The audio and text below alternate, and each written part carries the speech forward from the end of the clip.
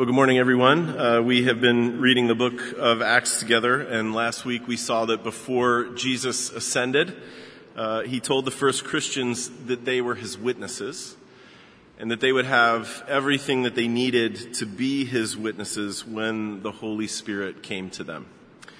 So they went back to Jerusalem to wait, and that is where we pick up this morning. I'm going to read from Acts 2, verses 1 through 13. You can follow along where it's printed in the order of worship or in a Bible, or you can just listen as I read from Acts 2. When the day of Pentecost arrived, they were all together in one place. And suddenly there came from heaven a sound like a mighty rushing wind, and it filled the entire house where they were sitting. And divided tongues as of fire appeared to them and rested on each one of them. And they were all filled with the Holy Spirit and began to speak in other tongues as the Spirit gave them utterance.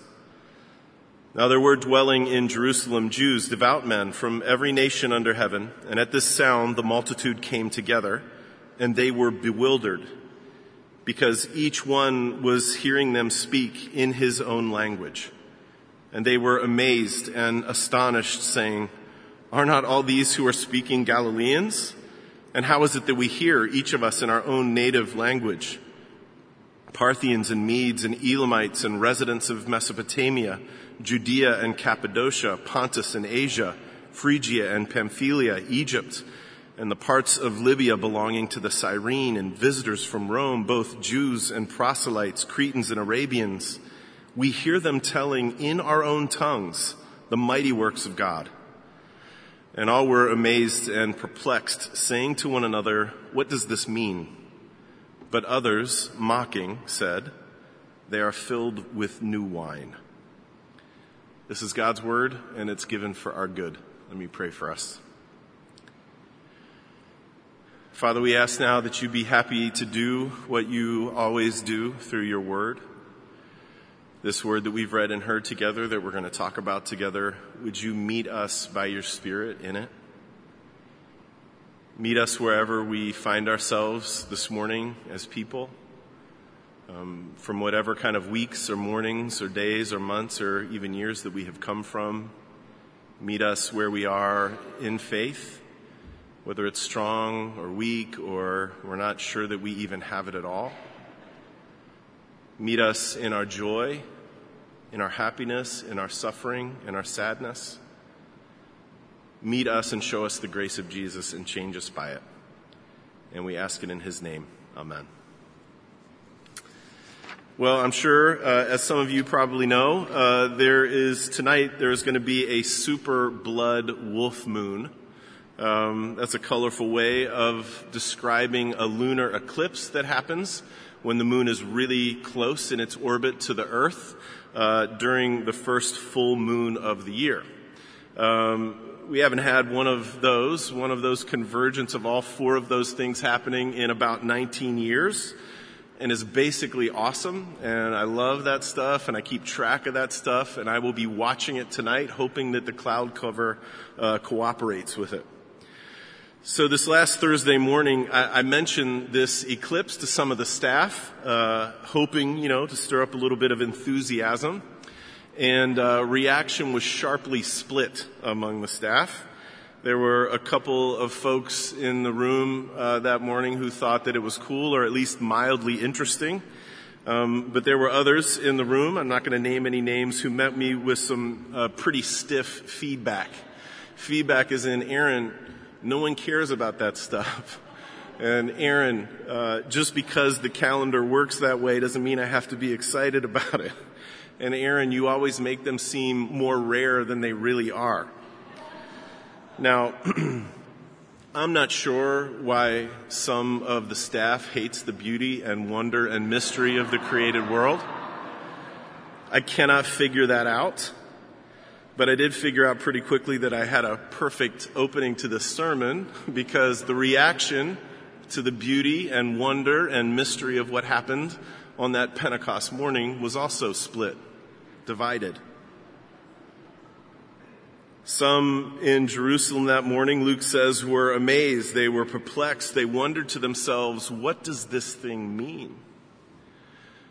And others there that morning came up with a jaded, cynical brush off. Mocking, they said, they're filled with new wine. They've got to be drunk because we have no other way of making sense out of what we've just seen. One event, two very different responses. And I can't help but wonder if Luke wants us to imagine where we fall out in response to that morning. So here's how Luke starts the story. He says, when the day of Pentecost arrived, they were all together in one place. Now that's a sentence that's dense with a lot of important details. If you were here last week, you might remember that one of the things that Jesus said to the apostles before he ascended was that it was okay for them to not know what they didn't need to know. He said, it's not for you to know exactly how things are going to work out from this point on. Now, they were smart, though, smart enough to know that seeing Jesus alive, really alive, after they had really seen him die, meant that they were living in a world that was changed. And Jesus' resurrection had awakened dreams of a changed new world in them. But as we saw last week, the dreams they had about that world had been too small and too narrow, and Jesus wants it to get bigger and bigger. So he tells them it's not okay. It's just fine for you to not know exactly how things are going to play out from this point on. Your job right now is to go back to Jerusalem and to wait and to pray. Not exactly scintillating stuff, right? Just wait, stop running around, be quiet, and pray. What would you think if someone told you to do that? People like us in places like this usually want to be people who do, and do a lot. For many of us, our drug of choice is doing lots of stuff. And the more important that stuff seems to us, and the more important that stuff seems to other people, the better it is.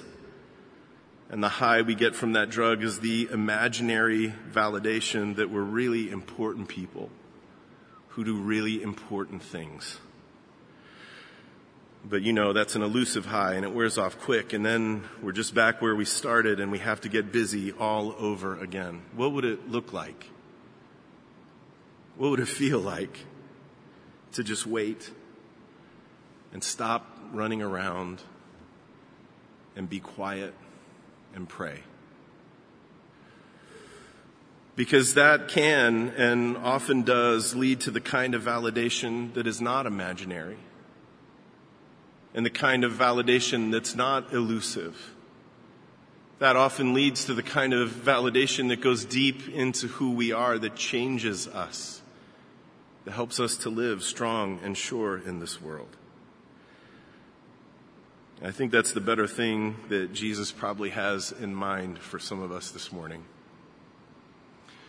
So Luke tells us there are 120 of these first Christians, and they are heeding that better thing, and they have enough humility. They have enough humility to know that they're not God, and that that's probably okay. And they have come to this place where they believe that if God is going to do something great, whatever it is, it's going to be God who does it for them and with them and through them. And so they're going to have to just wait and pray. And so they're all together in one place. They're together in a house, as it turns out, and they're waiting and they're praying. And they're there by absolutely no coincidence at all on the day of Pentecost. God chooses to do what he's about ready to do on the day of Pentecost. Now, Pentecost was one of the big 3 Jewish agricultural festivals. And what would happen on Pentecost is that people from all over the nation would come to Jerusalem with the first fruits of their grain harvest. They would come with just a token of the harvest that they were hoping for. And it was this beautiful celebration. It was a way to say, thank you, God, for bringing us this far. Thank you for being faithful to us up until this point. Please stay with us. Please bless the rest of the harvest. No doubt that's an awful lot like the prayers that those first Christians were praying while they waited in that room. God, we have no idea what you're doing. Thank you for bringing us this far. Please stay with us. And then Luke tells us what happened as they prayed. Suddenly there came from heaven a sound like a mighty rushing wind, and it filled the entire house where they were sitting, and divided tongues as of fire appeared to them and rested on each one of them. Now, that this would have been strange and unsettling and exciting, that should be obvious to us. Right? I don't know if you noticed this as I read it, but even Luke does not have exactly the right words to describe what was happening in that moment. He has to resort to analogy. The sound wasn't a wind, it was like a wind. The things that they saw weren't exactly fire, they were as fire. Something completely otherworldly, something foreign to them, foreign to their experience is happening to them. It's nothing they could have ever manufactured. It's nothing they could have ever done on their own. God is doing this to them, and they know it. And one of the reasons that they know it's God who's doing this is because this is not without precedent. God often visited his people in startling, unsettling ways. God had appeared to Abraham as a flaming torch and to Moses in a flaming bush. He led his people in pillars of fire and pillars of cloud.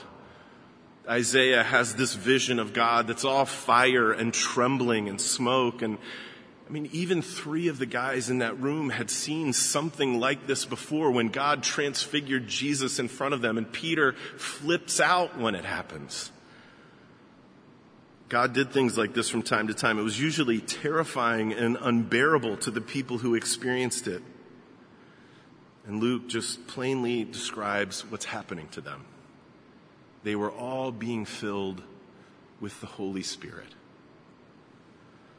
God is keeping his promise, and he is filling each of them with his presence.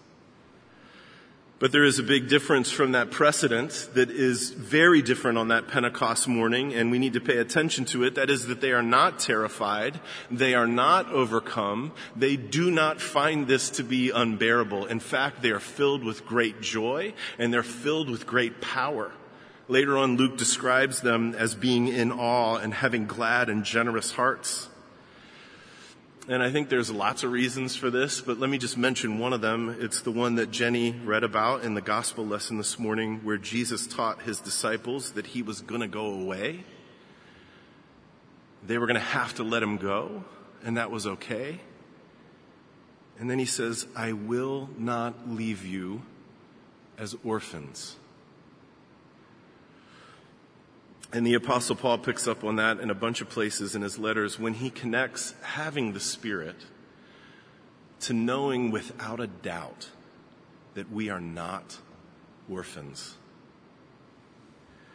In Romans 8, he puts it like this. He says, the Spirit himself bears witness with our spirit that we are the children of God.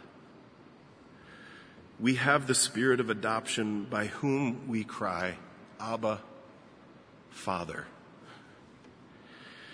And that's at least one of the reasons that those men and women and children that morning weren't terrified. They were experiencing for the first time in their lives the love of God the Father in a way that they had never ever known it before. And that's one of the things that the Spirit does for everyone who is a Christian. He pours the love of God into our hearts. And he convinces us we really are his children. And we really are loved to the end, no matter what. We really do have a home with God. We really do have a place with him. My girls, they always know that I'm their father. It's an indisputable legal fact. And if they wanted to, they could pull out the birth certificate and they could see my name listed as their father. And that's okay. I'm glad it's there. But I live with them every day. And we eat together, and we laugh together, and we argue together, and I drive them all over creation to get to all of their stuff. and I try to teach them every day, and sometimes I even use words when I try to teach them, and I grab them and I give them hugs and I kiss them on their heads and I hold them as close as I can until they can't stand it anymore. And I tell them that I love them. And that's how they really know. That's how they really know that I'm their father. Because they experience me as a father. And they know it deep in who they are. And I pray, just like every parent here prays, that they will live strong in that and sure in that, and that it will go with them their whole lives. And let me tell you, church, that's exactly what those people are experiencing that morning of Pentecost. They are experiencing the love of God the Father for them. They are learning it deep inside of who they are, deep in their bones. They're learning for the first time to lean into it, and very soon they will learn to live out of that love, strong and secure. And I want us to know, church, I want us to know that is what the Spirit does to every follower of Jesus. He is doing it right now, right here this morning. You don't have to take my word for this. Jesus was crystal clear about it. I will not leave you as orphans. And if you're united to Jesus by faith, then you are not an orphan. You are a child of God. And He is with you. And He is for your good. And He is for your flourishing no matter what. And you have a home with the Father. And you have a place with the Father. That is what the Spirit is bearing witness to right now.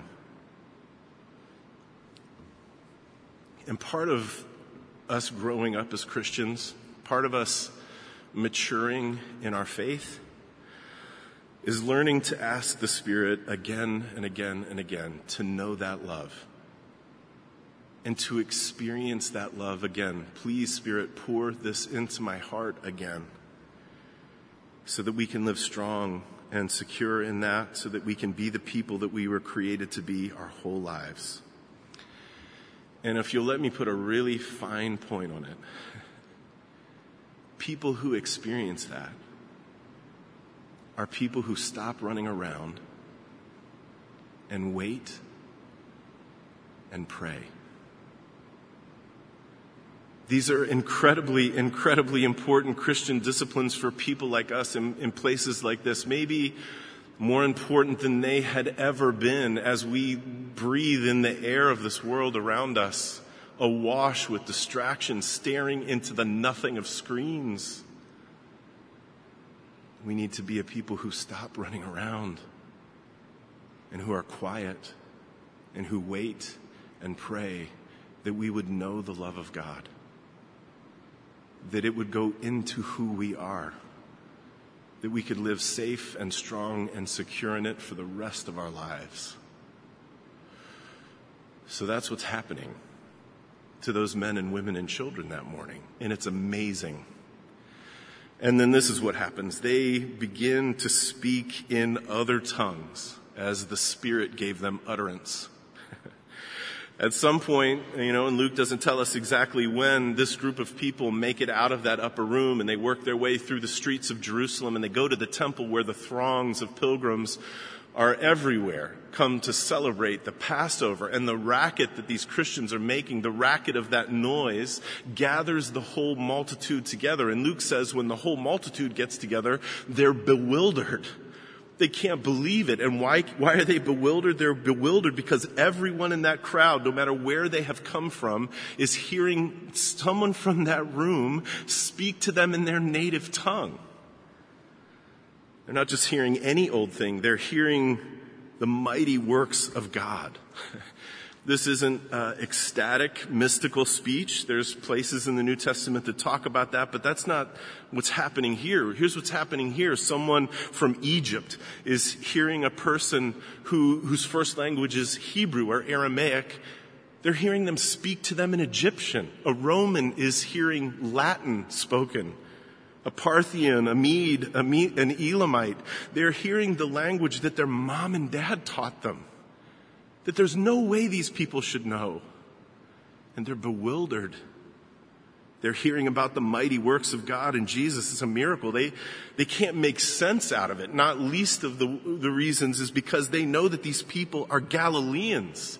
And they just say it. Aren't these Galileans? And that might not mean much to us, but here's what they're saying when they say that. Aren't these just simple country people?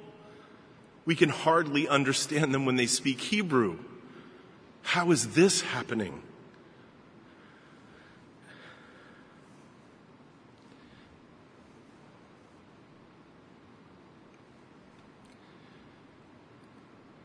And this is one of my favorite things about Pentecost. The first Christians were largely uneducated people. And they did hail from a dusty backwater town, because that dusty backwater town was where Jesus was from. And they did not have much to commend themselves. You know, not many of them were wise or powerful. They didn't have noble births. And church, it's a great reminder of how God does things in his world. God loves the foolish and the weak and the low and the despised and the mourners and the meek. He always uses the nothings to topple the things that are. Here's a bunch of men and women and children that are from Nowheresville. And the last 50 days of their life have been nothing for them, if not profoundly confusing. Right? These are not people who know how to do cultural exegesis. Many of them can't read or write, and the ones who can read or write have certainly never read anything on how to do influence in the public square. These are not people being invited to do TED Talks. They have no wealth. They have nothing to commend themselves. Their leader is this cowardly fisherman who ran away from Jesus when it mattered the most. And none of this matters at all to God, who is about ready to use them to set the world on fire. He is about to use these people to turn the world upside down. The promise that Jesus made to them just 10 days before is coming to fruition, and this harvest is about to get insane beyond their wildest dreams. It's going to spread like wildfire all around them. These 120 people, they're going to see new life come out of absolutely nothing. They're going to watch people hear for the first time in their lives that they can know God and be known by him, be forgiven by him, be loved by him, and they're going to want to do it. And these people with their very own hands will feed the hungry and set widows in homes and collect money for the poor. And they will see with their own eyes the kingdom come on earth as it is in heaven. And church, it would be a great mistake to imagine that somehow God does his work differently now than he did then. Because by his Spirit, God works through a people who are okay not knowing what they don't need to know. He works through a people who are humbly learning to stop and to pray and to wait for him. Because the kingdom that he is building is his and not ours. And this Father works through a people that he loves with a ferocity that will never be thwarted for any reason. He works through a people who are learning to grow strong and confident in that love. And this is a people who Jesus called the church. It's us. Their origin story is our origin story.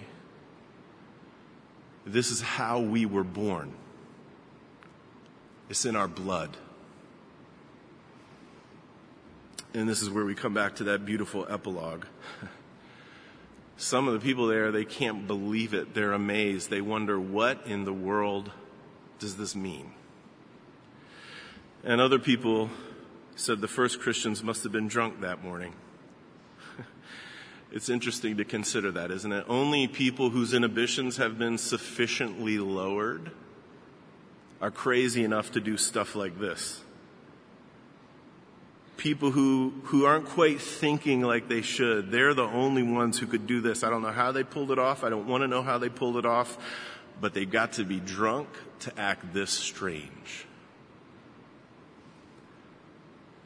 Strange enough to be a people who talk about sin and redemption.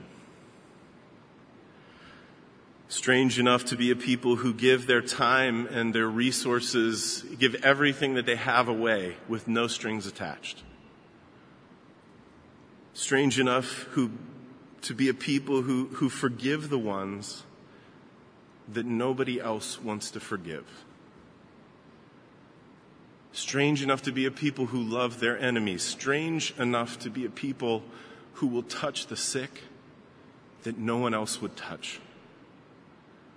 Strange enough to be a people who love God and love their neighbors as best that they can, like they love themselves. Strange enough to be a people who serve God and the world with a love that is self-giving. I don't know. That's strange. People sounds like the kind of people this broken, tired, angry world needs. These are the strange people this broken, tired, angry city needs. So I'll have a big glass of whatever they're having. And I hope you will too. And by God's grace, it is ours in abundance. Because He has sent the Spirit to His church so that we can know that we are loved. So that we can live as the people we were created to be. Let me pray for us. Father, we ask, as we often do, that you would help us to see and to believe. That we would be numbered with those that morning who say, wow, I don't know what this means, and begin to suss it out, that you have poured your Spirit into our hearts so that we know that we are your children and we are loved and we can be who you have made us to be in this world. Father, we ask that you would do this for our good and for the good of the broken world around us. And we pray it in Christ's name. Amen.